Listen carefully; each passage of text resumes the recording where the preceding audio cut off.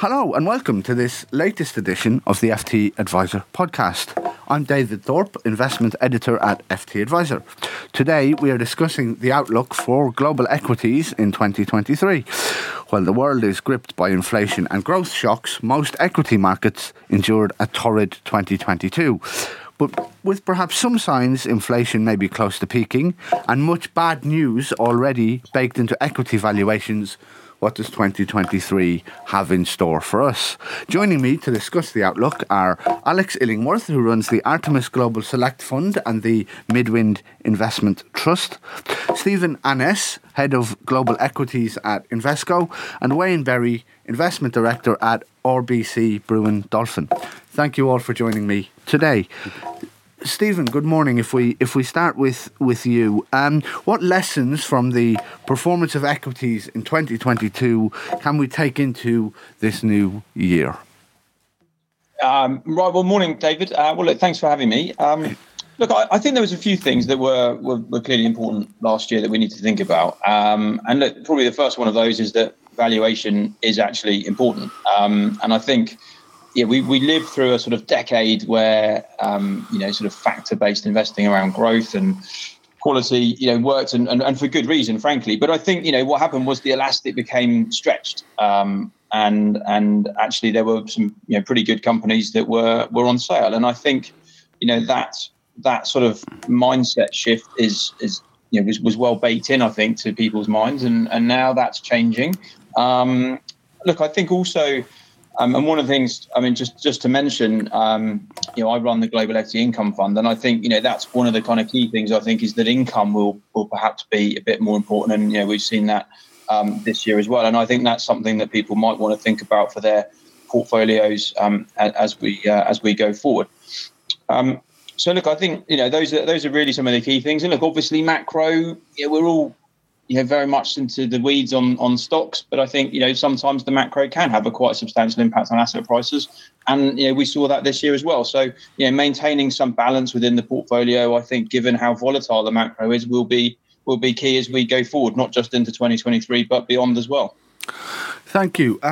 Wayne, 2022 was a brutal year, I'm sure, for everyone and everyone's clients. But what have you taken from the past year to bring into the year ahead? I would agree with what Stephen was saying. I think valuation did become stretched.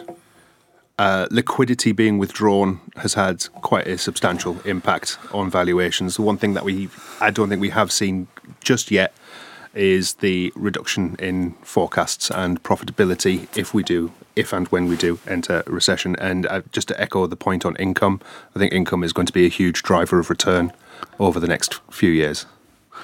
Thank you. And Alex, just to demonstrate there is some method in my madness, Stephen's here wearing an income hat. The mandates that you run at Artemis are less focused on global income. So from a kind of a growth perspective, what was 2022 like for you, and how's it influencing what you do this year? Well, obviously, I'd have to second that valuation always matters, and 2022 was the evidence of that. And if you want to put some numbers around that, the S&P 500, the US benchmark equity index, saw its multiple contract by 22%, but actually the earnings number on the aggregate for the index rose by 3%. So the damage was done at the multiple level. What I would say is, to try and duck your question slightly, would be to say that one of the great surprises of last year was how much money you could lose in the bond market. And I think in this environment, what you absolutely need is companies that can deal with an inflationary backdrop. And whether they choose to pay dividends or they choose to go for growth, I think if they go for growth, they've got to prove that high growth leads to high profitability. But in any event, the equities have a good chance of delivering those real returns that investors are after. And Wayne, given how dominant macro themes such as Fed policy were in 2022 and are right now, what does diversification actually look like in the world that we are in? That's an interesting one, because I think a lot of people thought they had diversified portfolios last year, but performed quite similarly. I think the old adage, don't fight the Fed, came home to roost last year. diversification benefits didn't really provide much diversification, depending on what kind of assets you owned. In some way, shape, or form, anything the Fed does will have an impact on assets generally. I mean, they set the interest rate for the US Treasury, and that is what the risk-free rate is. Therefore, everything else has to price from that. So diversification-wise, even the best quality equities performed negatively, with the exception of the energy sector generally. But one thing that was quite evident last year is how a lot of people were in a crowded trade and didn't necessarily notice that.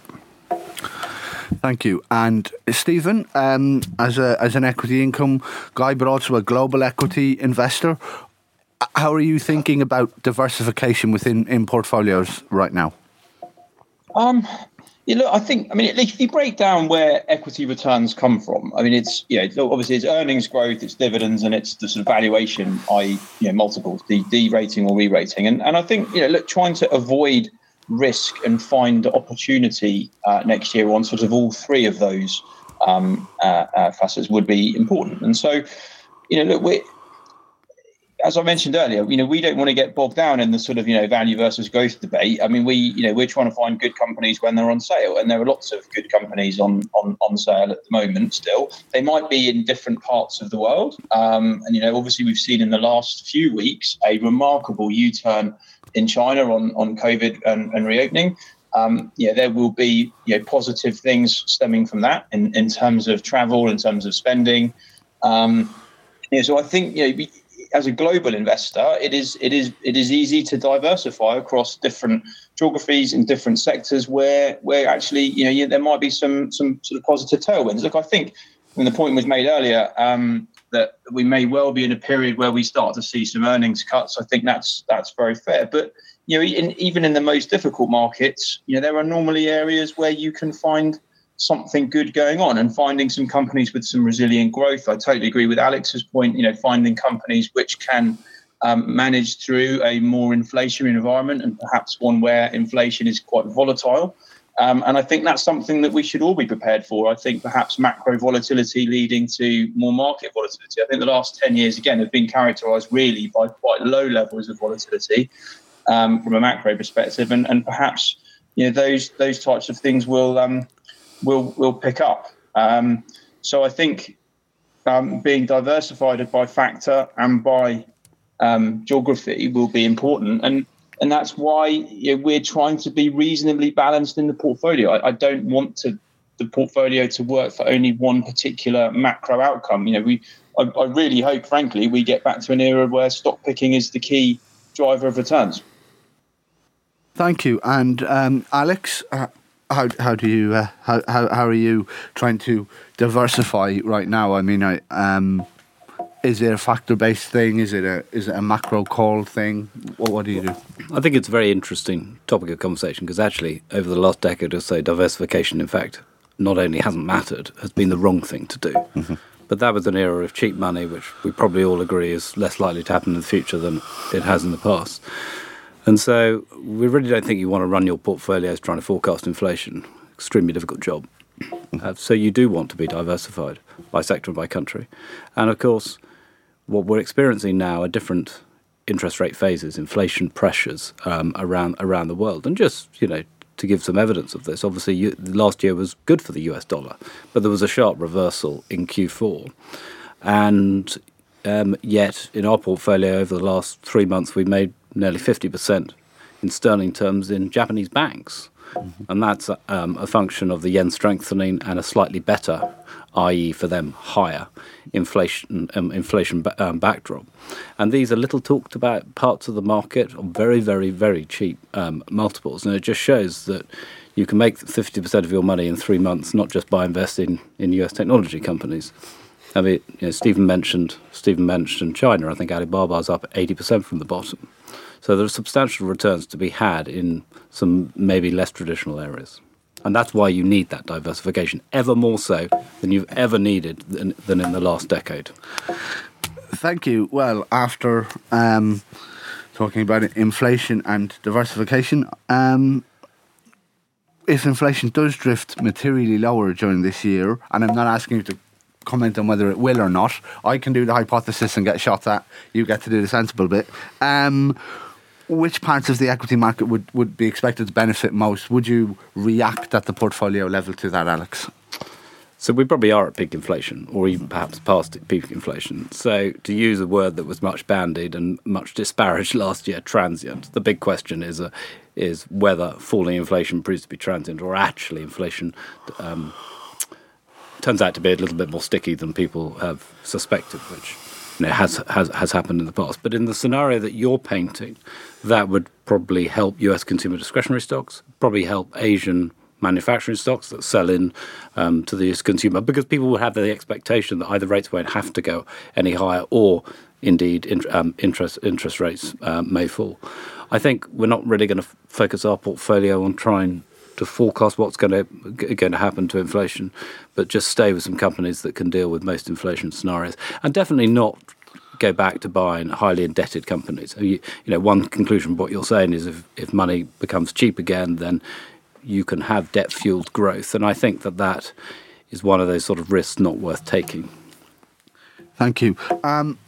Stephen, if we do get lower inflation, would you start to see opportunities pop up in different areas perhaps than was the case in 2022? Yeah, look, I'd agree with everything Alex said, really. I think those would be the areas where we're likely to see a sort of positive rebound. I think, as I said, I don't really want to predict inflation either, and as we said, that's your hypothesis. I think it also depends on how quickly inflation falls relative to where Fed rates are likely to go. And if inflation and it is falling pretty quickly, actually. I mean, the last few months have been really interesting. If that continues to fall and some of the service and sort of housing related inflation falls quickly and reduces the pressure on the Fed, then obviously there's less chance of the Fed raising rates to a point where the economy really does take an absolute whack. So that's something to, I think, consider is just how quickly that happens. But I would agree in terms of the sectors, those would be the ones that would benefit. I perhaps would also throw into the mix some alternative finance businesses such as KKR, because actually whilst there is leverage within those businesses, and I would agree with Alex's points on that, actually some of those companies have very robust locked up capital generating fees, and I think if there was less pressure on rates and credit, then we may see some of those areas start to recover as well, because there's some quite interesting structural growth stories there. Thank you. Wayne, from your point of view, when you're putting together portfolios for clients at RBC, Brewin Dolphin, how would inflation change the calculus for you? In terms of the assets that we would like to own in that scenario, I absolutely agree with what's already been said there.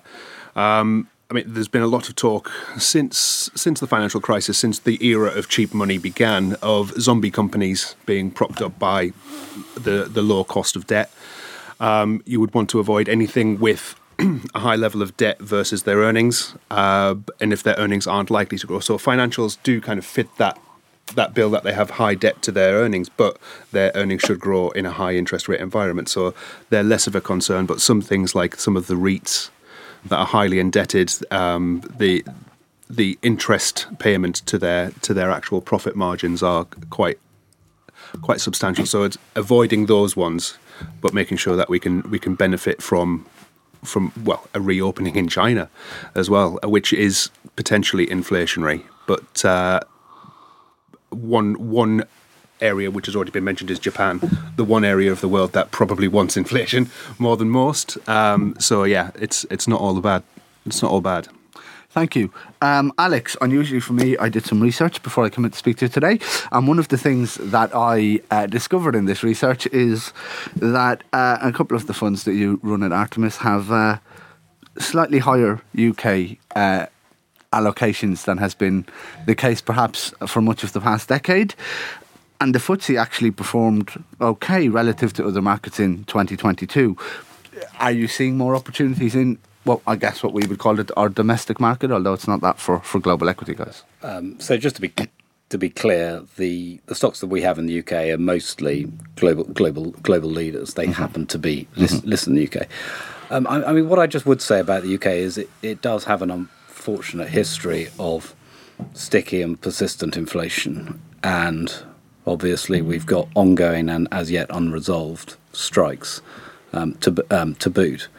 So, whilst if things sort themselves out later in the year, then there's plenty of opportunity in the UK. The valuations still look fantastic, and employment levels are really pretty high. I'm just chastened that in the past inflation has been very sticky here. Obviously, we're importing inflation through a cheap currency, etc., and so we're not looking in your environment, in your scenario from the previous question about going back to a 2% level. If we're looking for consumer discretionary stocks, it probably wouldn't be the UK that we go to first. Not ruling it out, but wouldn't be the UK we go to first. Thank you. Stephen at Invesco, how do you think about the domestic market right now? I mean, I guess one of the reasons it did okay in 2022 was around both the value factor which is present in the FTSE, and also perhaps the starting valuation being a bit lower than some other markets. In the new year, are those trends likely to continue to be as important? Yeah, look, I would agree. As you say, I mean, the UK market is dominated by some of the large commodity companies, both energy and metals and mining. That was obviously a huge help. There's some big healthcare companies as well, and utility companies. But it's also a market that has struggled to grow in terms of earnings over the last sort of decade or so, and that's why it was a cheap market to start with.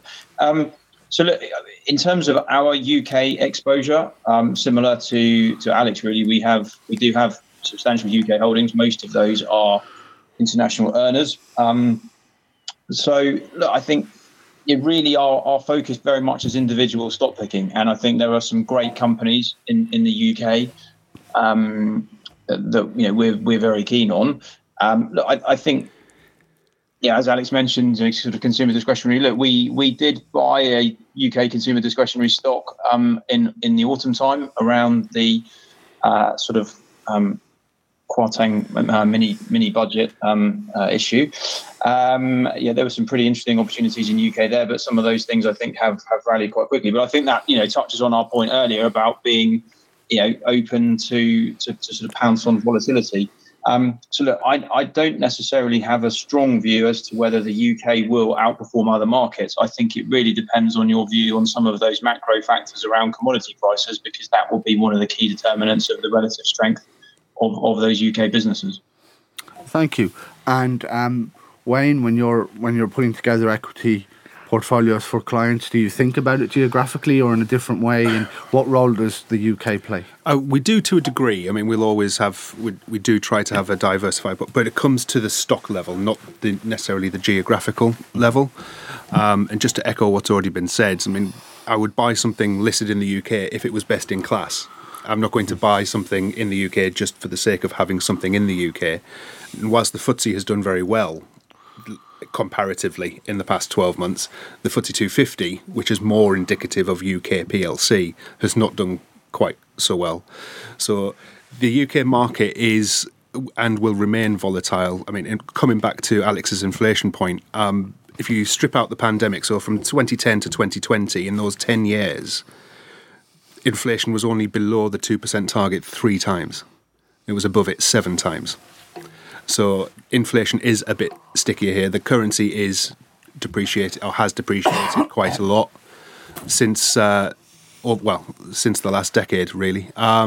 So yeah, we don't pick anything on pure geography. It has to be on the basis that it can add value to portfolios. Thank you. And Alex, at the other end of that 2022 spectrum, if the FTSE 100 performed okay, US technology shares sold off quite markedly. Have we reached a point where valuations are potentially starting to make some of those attractive again? In a word, no. But let me put some context around that. I mean, firstly, I would acknowledge that a lot of damage has been done. So the Nasdaq was down nearly a third last year. if you look at the most expensive stocks globally, I think they derated from a multiple of 43 times, a price earnings multiple, to 30.5 times over the years. So a lot of damage has been done. And I know that still seems like a high multiple, but some of these companies really are worth it. I just think, as I sort of alluded to earlier, but I just think these high growth companies need to demonstrate they have highly profitable business models. And I'm sure that the largest companies can cope with that, but it might mean paying dividends, it might mean paying their employees more cash, less stock-based compensation. And David, that transition might just take a little bit longer than people expect, and it might be more damaging for equity values than many people believe. So still erring on the side of caution as it comes to US technology. Thank you. And Stephen, at Invesco, you mentioned, and it's certainly part of the Invesco DNA, I guess, the importance of valuation in the investment process. We've seen technology shares become cheaper, but have they become cheaper enough to be interesting yet?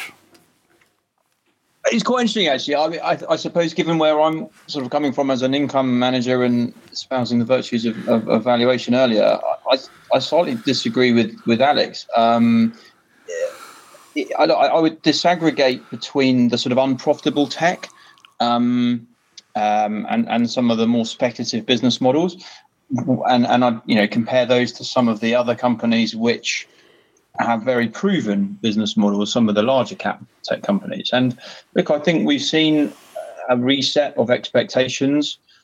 I think valuations have come down a long way, but some of these businesses are incredibly cash generative. They have incredibly strong balance sheets. And if you look at sort of free cash flow to enterprise value to take account of that balance sheet strength, some of them are now trading at multiples which are reasonable. Now, obviously, this comes back to the stock picking point. You have to decide where you think those earnings expectations have reset to realistic levels, and I'm sure there are further cuts to come. But I do think there are areas that are getting a bit more interesting. So, for example, Nvidia has, I think, more than halved from its peak in 2021. That we think is a very interesting business. Has a incredibly strong position in leading edge chips in terms of AI and machine learning and things. So it would be impossible to replicate that business starting from today. Now, to Alex's point, the starting multiple is still very high, but the further we look out, and if we take a genuine sort of 3 to 5 year time horizon, actually some businesses like that do start to look quite interesting from a return potential standpoint. So, look, we haven't sort of moved wholesale that way yet, but I think there are opportunities beginning to emerge. Albeit you have to be very careful, trying to get your earnings numbers right, because there's no prizes for profit warnings at the moment, obviously. Thank you, Stephen. And Wayne, there are many different ways as a fund buyer or whatever that you can access US technology stocks, whether it's bespoke funds or whether it's global mandates such as Alex and Stephen run. But how are you thinking about that exposure right now? It is much more interesting than it was this time last year, for all of the reasons that have already been mentioned. We've got some very, very big and very well-known names that have been decimated, for want of a better word. I mean, think that Amazon was racing towards a $2 trillion market cap and it's now below $1 trillion. And with all of the growth potential that Amazon have. But growth for the sake of growth is not necessarily the game we want to be playing in. So compare Amazon to Microsoft. So Microsoft is more utility-like. It would sit under the tech umbrella. But, I mean, would you say post-COVID that Microsoft is any less relevant to our lives today than it was 2020? Well, actually, no, it's more so. So to have a valuation that's either smaller or comparable to 2 years ago, I think it creates an opportunity in certain pockets of the tech sector. But I mean, you have to be selective there. Thank you for that, Wayne Berry, and thank you to Alex Illingworth, who runs the Artemis Global Select Fund and the Midwind Investment Trust at Artemis, Stephen Annis, head of Global Equities and Equity Income Manager at Invesco, and Wayne Berry, Investment Director at RBC Brewin Dolphin. And thank you all for listening. Please do remember to tune in to future editions of the FT Advisor podcast. Goodbye. Sick of being upsold at gyms? My guy, you're currently a base member. For $90 more, I can upgrade you to our Shred membership. For $130 more, you'll be a Swole member. And for just $300 more, you'll reach Sweat Platinum. At Planet Fitness, you'll get energy without the upsell. Never pushy, always free fitness training and equipment for every workout. It's fitness that fits your budget. Join Planet Fitness for just $1 down and $10 a month. Cancel anytime. Deal ends Friday, May 10th. See Home Club for details. Here at Bellingcat, we get to the bottom of things. From a global crisis to an underreported event, we find the facts using publicly available tools and resources, uncovering what is hidden on and below the surface. We connect the dots using social media posts, satellite images, and public records, and empower others to do the same by sharing how we do it. The ability to do so is only made possible by our readers, supporters, and community members. Care to join us? Learn how at bellingcat.com.